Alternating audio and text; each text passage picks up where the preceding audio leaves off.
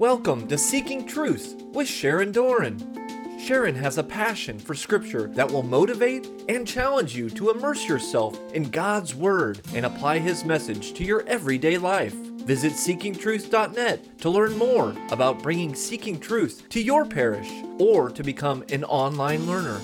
Today, it's part 2 of the first book of Samuel, chapters 21 through 26. And now, Seeking Truth with Sharon Doran. Pope Benedict taught us this, or reinforced this again in his document called Sacramentum Caritatis. He said that the tabernacle should be in the most worthy place with the greatest of honor. The correct positioning of the tabernacle constitutes the recognition of Christ's real presence in the Blessed Sacrament. Therefore, the place where the Eucharist species are reserved, marked by a sanctuary lamp, should be really visible to everyone entering the church. It should be the Holy of Holies. It should be the highest place in the church. It should be somewhere where everyone sees it, and there should always be a light burning to signify it's there. It's the tabernacle, and it houses the Panis Angelicus, the bread of angels, the body of Jesus Christ. Many shapes of tabernacles all over the world. I love to study them at churches I visit. These ones look like the Ark of the Covenant. These teach us something. Every tabernacle teaches us something about the great mystery of the Eucharist. And they have a light burning, a candle glowing. Jesus in this one is the mercy seat on top of the Ark of the New Covenant in this Catholic tabernacle. I love that one. So you see all the Jewish things that used to be in the tabernacle, we now see them in our churches in a little bit different way. The holy water font is like the bronze lever with the water in it. The candle is like the menorah. The incense is like the altar of incense, the altar, and the tabernacle where the Holy of Holies belongs, Jesus Christ. He is the bread of the face. Now, in the olden days, for the Jews, the bread was changed every Sabbath by the priest only. The priest would have to consume the bread. They had to eat every crumb of it. They couldn't waste any, couldn't let any of it go because it's holy bread. It's sacred bread. It must be consumed. What does the priest do after communion? Every crumb of the golden vessel that's holding Jesus, every crumb is consumed. The high priest would get 5 loaves every week for he and his family, and the rest of the priests would share 7 loaves, the other 7 loaves. Only a priest could eat the sacred bread. Only a priest could eat the sacred bread. And during each of the 3 annual required pilgrimage festivals, Passover, Sukkot, and Shavuot, when all the pilgrims had to come to the temple in the days of the temple, the priests would carry out on those 3 high holidays, they would carry out the golden menorah, the golden table with the holy bread of the presence on the table. The priests would hold them up and show them to the pilgrims, and they would say, "Behold God's love for you. Behold God's love for you. Behold God's love for you. See your affection before the omnipresent. Behold God's love for you." One day a year, the people would get to see the bread and the menorah. Now, Jesus in John 8 says, "I'm the light of the world. I'm the bread of life. I'm the eternal high priest, and I'm the bread of the presence, the sacred bread." So David today is asking the high priest of Israel for the holy bread that's only for priests. The priest says, "There's no common bread here. I just have the holy bread. Are the men kept from women? Are they holy? Are they sacred? Are they consecrated?" And David answered the priest, "Of the truth of women, women have been kept from us. We've been with no women. As always, when I, David, go on an expedition, the vessels of the young men are holy. They refrain from women. They're away from their wives. They refrain from anything unholy, even when it's a common journey. How much more today will their vessels be holy?" So the priest gave David the holy bread. There was no bread there but the bread of the presence, which is removed from before the Lord to be replaced by hot bread on the day it is taken. The priest gave David the bread of the presence, the holy bread of the high priest, because he gave him 5 loaves. That was the portion of the high priest of Israel. Now then, what have you at hand? Give me 5 loaves. Why 5? Well, 5, he had 5 smooth stones when he fought the giant. Remember, those 5 books signify Torah, God's word, God's law. David was always listening and obeying the word of the Lord. But also 5 was the number of the high priest's portion of bread. The high priest always should follow Torah. always. He should be so holy. 5. Is God showing David that he is also a priest? But he's not from the tribe of Levite. He's a Judahite. How can this be? In the genealogy of Matthew, right off the bat, Matthew says this is the genealogy of Jesus Christ, the son of David, the son of Abraham. He puts those 3 things first when there's so many things in between. Jesus Christ, the son of David, the son of Abraham. Well, Abraham had holy bread from a priest way back in Genesis 14. He wasn't a Levitical priest. It was Melchizedek. And Melchizedek was the king of Salem, which turned into Jerusalem many years later. He brought out what? Bread and wine, and he was priest of God Most High. And Melchizedek blessed Abraham, and the greater always blesses the lesser. He blessed Abraham. He was priest of God Most High, who has delivered you from your enemies. Abraham gives him 1/10 of everything he has. Now, Melchizedek is also going to be mentioned by David in Psalm 110. The Lord has sworn, David, and he will not repent. You are a priest forever according to the order of Melchizedek.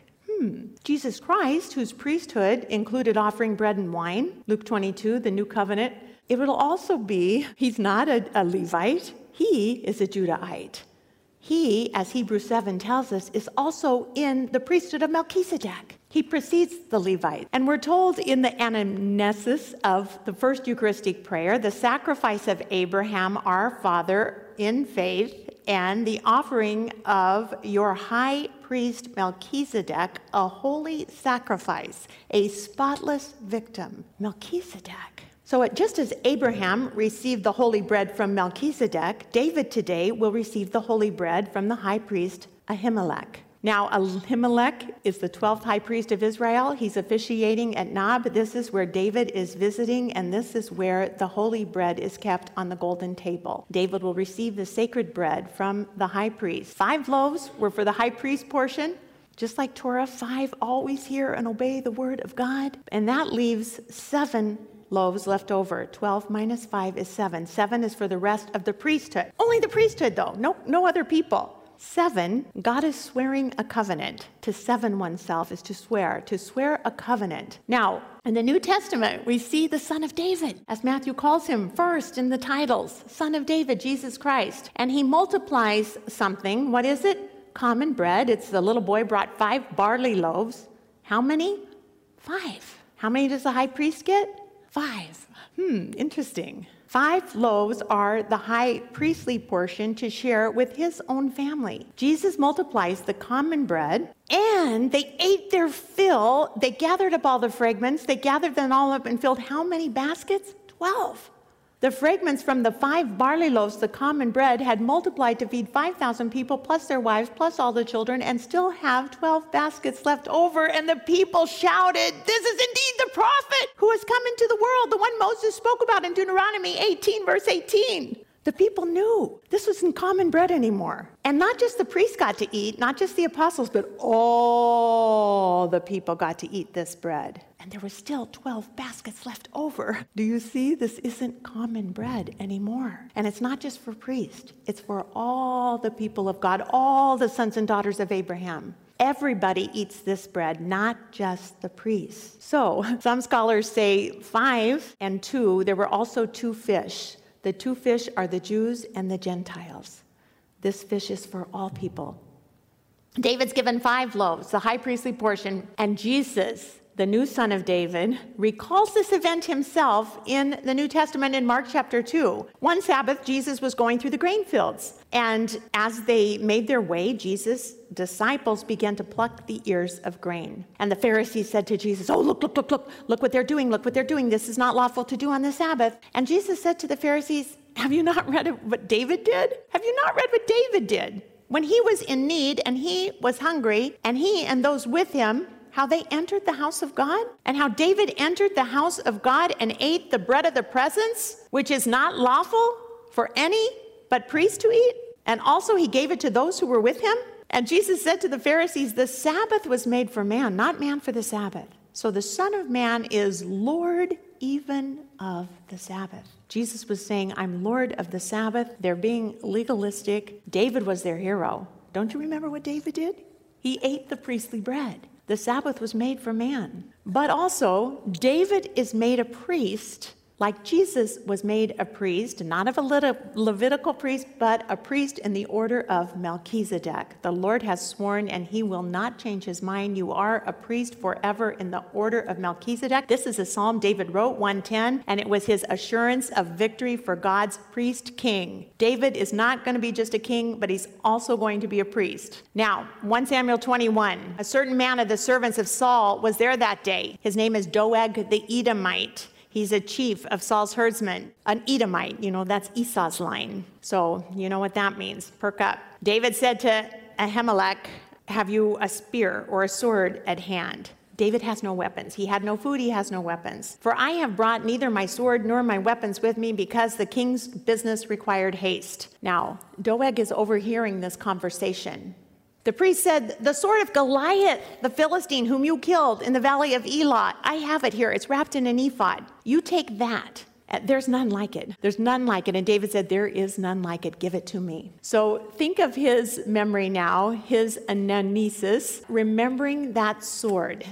When he was younger, and he took that sword. It was Goliath's own sword. He killed Goliath with one stone, but he took Goliath's sword out and cut off the head of the giant with that very sword because the battle belonged to the Lord. And David must have recalled with that sword in his hand, he must have recalled that past event and known how powerful the Lord was with him, and that must have given him great reassurance what he's facing now being chased by Saul. He must have thought back of that memory, how the Lord took charge, how he followed the word of the Lord, and the Lord fought his battles for him. David always trusted God's word, and he obeyed it. He heard it and obeyed it. The word of God is living and active, sharper than any two-edged sword. So, not just the word of God, but now David has also eaten holy bread.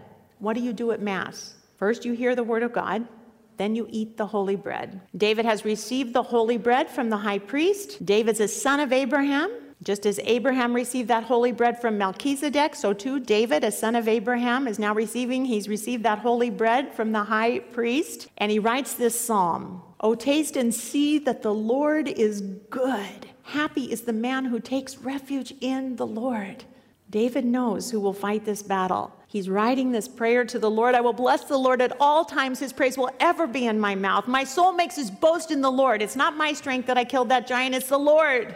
Oh, magnify the Lord with me, 400 men who are with me. Let us together exalt his name. I sought the Lord. He answered me. He delivered me from my fears. Look to him and be radiant that your faces may not be ashamed. The poor man cried. The Lord heard him. He saved him out of his trouble. The angel of the Lord encamps around those who fear him. He delivers them. He recalls the Exodus, how the angel of the Lord actually camped with them. And he has just eaten the holy bread, and he says, taste and see that the Lord is good. He might be sharing the bread with the men. Taste and see that the Lord is good. This bread will fortify him like no other common bread. This is sacred bread. This is the bread of the face. This is the bread of the presence. Happy the man who takes refuge in him. David has eaten the holy bread. David will take refuge in the word of God. David will take refuge in God's presence in the holy bread, the presence of the face bread. And David will share the priestly bread, the 5 loaves, with his family, his men who are with him.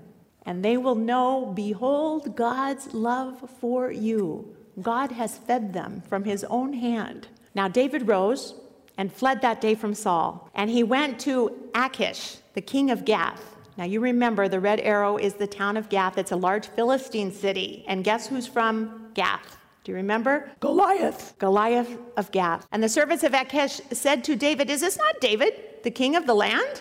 And did they not sing to one another and say of him in dances that Saul has slain his 10,000, but David his 10,000s? And David took those words to heart, and he got scared. They knew who he was. They knew he had killed their own giant, Goliath. And he gets afraid. So he changes his behavior before them, and he feigns himself as a madman in their hands. And the Oscar goes to the leading male performance in a historical docudrama goes to David. He was a phenomenal madman. He marked up all the gates, and he let spittle run down his beard, and he acted crazy. And the king said, whoa, this man is mad. Why did you bring him to me? Do I lack men in my city? No, get rid of him. Get him out. I have plenty of guys like this. This fellow, don't let him come into my house. So David is spared again.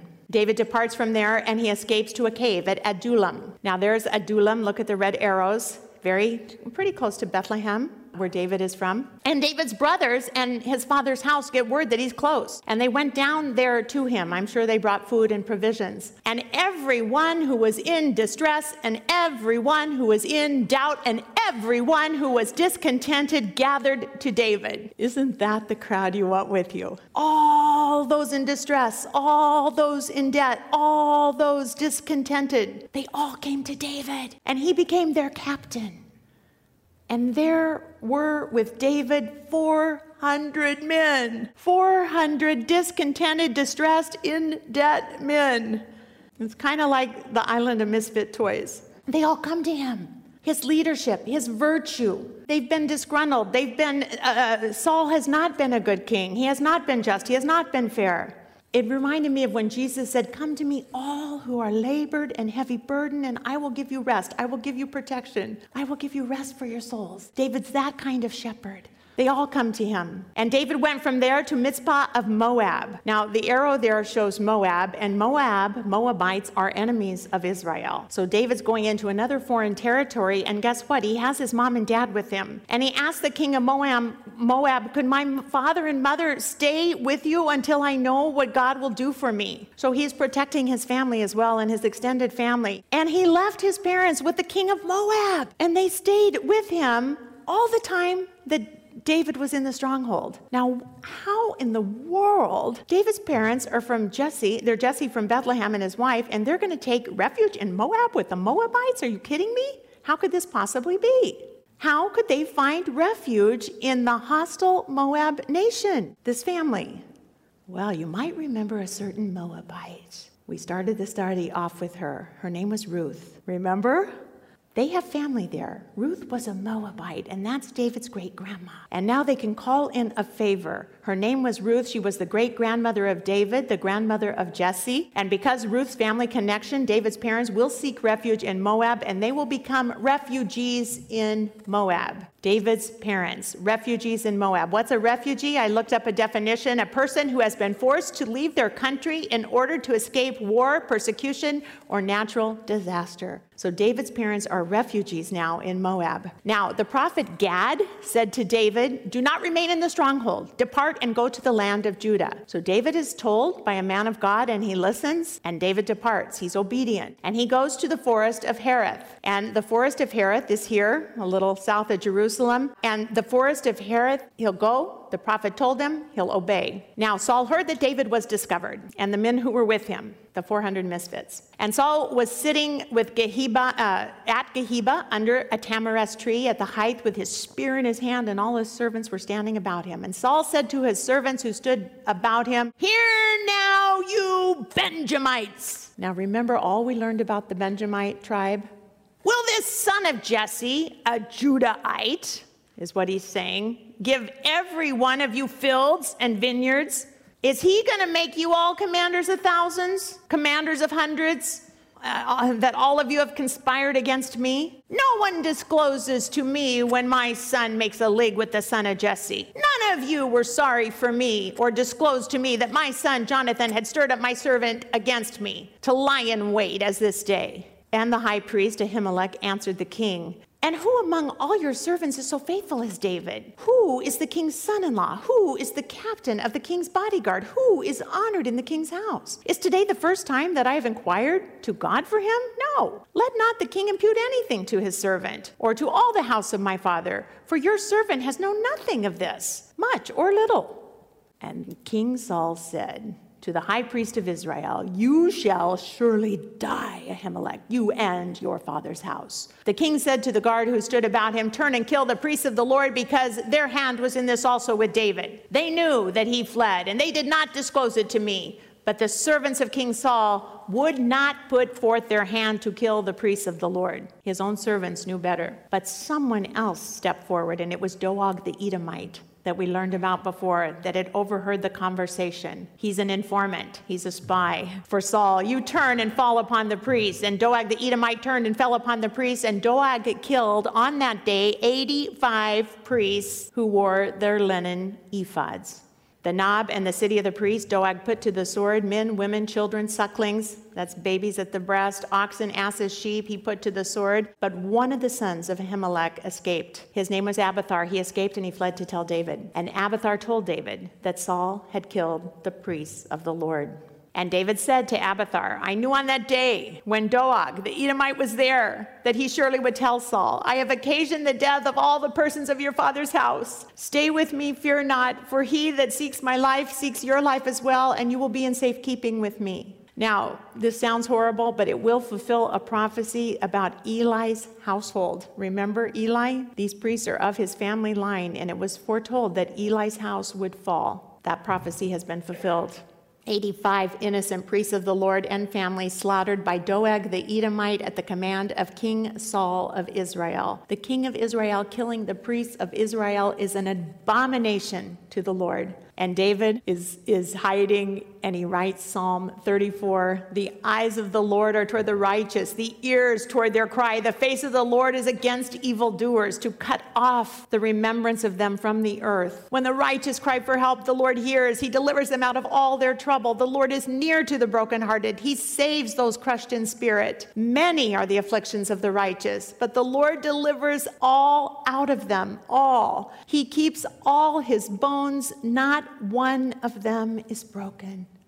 Evil shall slay the wicked, and those who hate the righteous will be condemned. The Lord redeems the life of his servants. None of those who take refuge in him will be condemned. One line from this Psalm 34 will be prophetic, a messianic message about Jesus. He keeps all his bones, not one of them is broken on the cross when they pass by him and do not break his bones. Now, they told David, behold, the Philistines are fighting at Keilah now, and they're robbing the threshing room floor. So David prays. He turns to the Lord. David inquired of the Lord, shall I go and attack the Philistines, Lord? And the Lord said to David, go and attack the Philistines and save Keilah. But David's men said to him, behold, we're afraid. We're afraid here in Judah. How much more if we go to Keilah against the armies of the Philistines?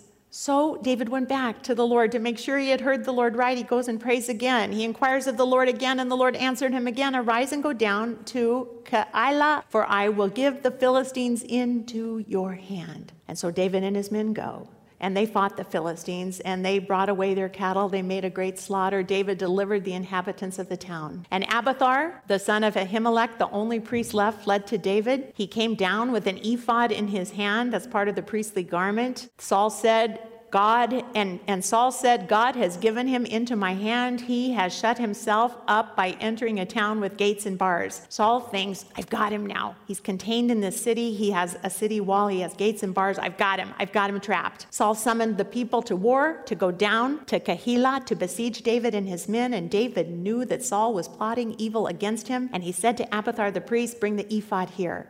Now, all the priests but one is dead. David has eaten the holy bread. That's the food of the high priest, 5 loaves. And now David is asking for an ephod, the dress of a priest. It's a linen garment woven in one piece. Jesus had one on the night of the last, when he washed the feet of the disciples, the night of the Last Supper. David is really acting like a priest here.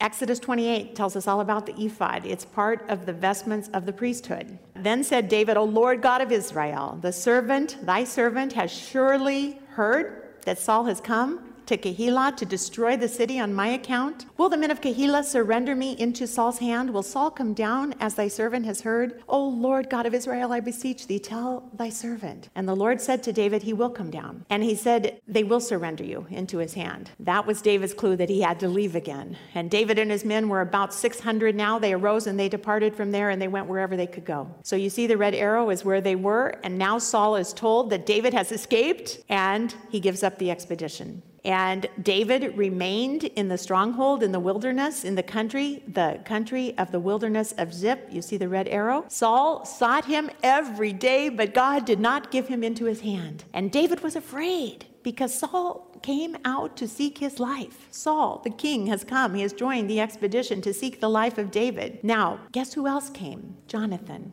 His best friend forever friend, his covenant friend, Saul's son. He rose and he went to David at Horesh, and he was strengthened in God's hand. You know, when a friend of this magnitude comes in your time of deepest trouble, and they have this covenant friendship, it strengthened David. It emboldened him. They were best friends forever, covenant friends. And Jonathan said to David, "Fear not. The hand of Saul, my father, shall not find you. You shall be king over Israel, and I will be next to you. Saul, my father, also knows this." And the two of them again made a covenant before the Lord.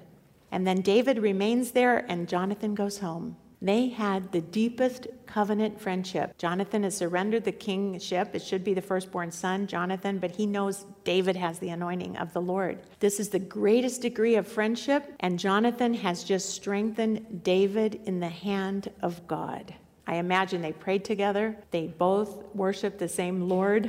And then the Ziphites went up to Saul at Geheba and said, "Does not David hide among us in the stronghold at Horesh on the hill south? Now come, O king, according to your heart's desire, come. And our part shall be to surrender him." We're going to surrender David into the king's hand. And Saul said, "May you be blessed by the Lord. You have had compassion on me. Go, yet make sure now that you know the place where he's at, who has seen him there. He's very, very cunning, and he lurks in places where he hides. And then come back to me with the information." Now, Saul has called David cunning, clever, and lurking. And if you remember, an Edomite king, Herod, of the Jews at the time of Christ, he told the three kings, "You go find him and then come back and tell me so that I might go and pay him homage." It just had that same spiritual sense for me. For it was told that David is very cunning, and therefore take note of all the lurking places that he hides, and then come back to me with the information, and then I'll go. And if he is in the land, I'll search him out with all the thousands in Judah. So David and his men were in the wilderness of Maon, and this is what it looks like. This is where they were. How do they get food? How do they get water? How do they get supplies? Saul and his men went to seek him, and David was told, therefore, he went down to the rock, which is in the wilderness of Maon. And when Saul heard of that, he pursued David in the wilderness of Maon. This is what it looks like. Saul was on one side of the mountain, David was on the other side of the mountain, and David was making haste to get away from Saul, and Saul and his men were closing in on David. That was part 2 of the first book of Samuel, chapters 21 through 26, on Seeking Truth with Sharon Doran. To learn more about Seeking Truth Bible studies, visit seekingtruth.net. Tune in next time for more Seeking Truth with Sharon Doran.